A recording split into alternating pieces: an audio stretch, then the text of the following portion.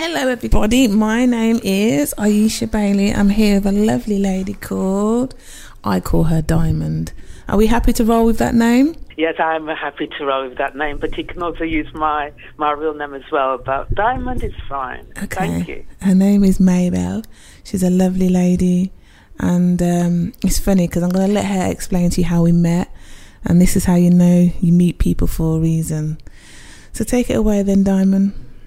Okay, thanks, Aiesha. Well, if I remember correctly, it was last year, and I was about to apply for, to do a course about learning how to run a business. And there were 3 levels, start-up, intermediate, and, say, advanced. And this was an introduction to find out a bit more about to help with applying. Mm-hmm. And I met this wonderful woman there in the Zoom call. She was alive, she was lively, really present, and I thought, I've got to get to know this woman more. I really like her. So we exchanged numbers, and that's how I got to know Aiesha. And I think it was about, March last year. Is that right, Aiesha? That is correct, my lovely. That is correct. Yeah, thanks. And now I can't breathe without her. I literally and it's likewise. Love this lady. Every time I have a problem, I ring her. But now she's been so busy. I want you to tell everybody about what you've been doing and how you help so many people, please, Maybelle. You want me to say that? Yes. Okay. Right. What I do on a day-to-day level to earn money is to teach English online to people in different parts of Europe, and it used to be China because I lived in China for 5 years. Don't ask me if I can speak Chinese, anyone. Don't do that, okay? Right.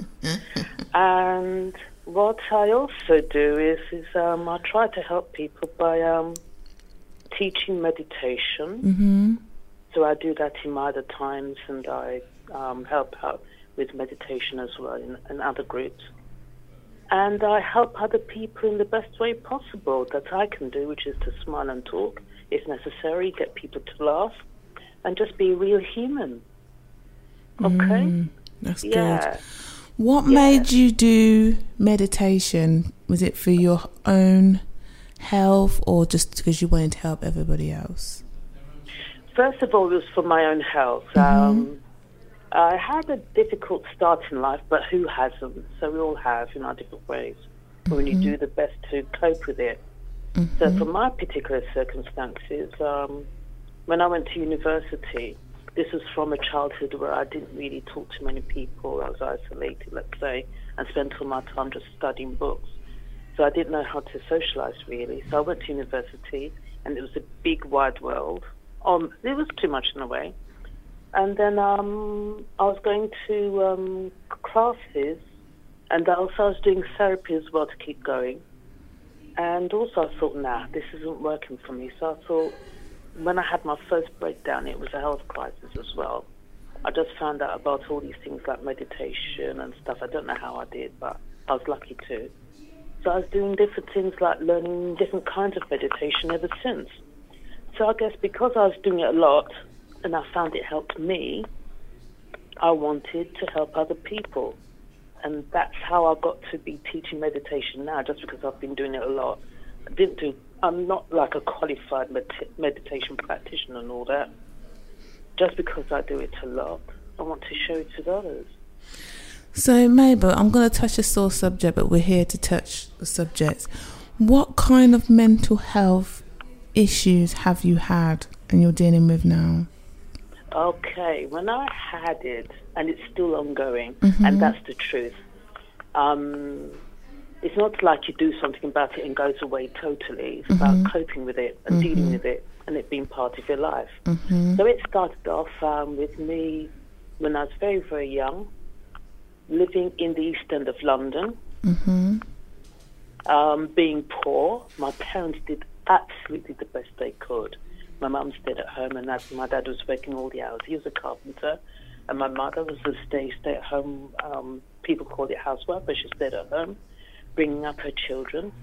I was brought up in that part of the East End of London, which was on the borderline, well, the main road was the National Front. Or the black shirts. It was started off by, what's his name? Edward Mosley or whatever, the black shirts. Or the brown shirts in England. So I was in a part of London where people weren't used to black people around. So there was racism around, but my parents kept us away by making sure that I'd go to school and come home. So I did make friends, and I didn't know how to socialise, and I was a bit worried and scared and nervous about things, but I didn't know I was. I bottled it up and didn't talk and didn't ask people. And because I stayed in school and focused, I didn't, as I said a few times I've noticed, a chance to socialise and talk to my parents and ask questions. So I just worried all the time. I knew when I was going into the outside world, I didn't really know well how to cope with things. So that's that. But because I worried a lot, I became depressed because I was obsessing about things. I wasn't talking in order to work things out. So I was worried about it and working it out myself. Now, going round and round in circles, you go down a dark tunnel at times, and that's what I did. And that's the source of my depression, worrying about racism and stuff, and how to cope with other people, how to assert myself, which I didn't really know how to do. And being a nice, sweet girl who didn't talk much, I was sensitive and didn't know how to find solutions for myself. And going to university, that was the start of it, and ever since really then, being a sensitive person who thought a lot, people said I thought too much, but that's my mind, so that's not me thinking too much. It's me finding out how to think well for myself. I've been dealing with that all my life, and I've been learning that if I try to work full-time, for example, it doesn't work for me. So I'm learning, and I'm doing it now, to create a life that suits me instead of making me suit what other people do, which is working 24 hours a day or 40 hours a week. No, it doesn't work for me. Do what works for me. And it's taken a lifetime to do because I'm in my 60s now. So I've learned it bit by bit. And it's okay. Right. Maybelle, I've just had a bit of an issue come in. Can we just tell them where it is that we can contact you so we can wrap this up? Oh, okay. My number is 07716 583 471. Or by email, it is maybelle.regis@icloud.com. Excellent. So like I said, what we'll do, we'll put the number down on the website if they want to contact you. Sorry about this, guys, but we will speak again and do a part 2 with the lovely Diamond. Okay? Okay.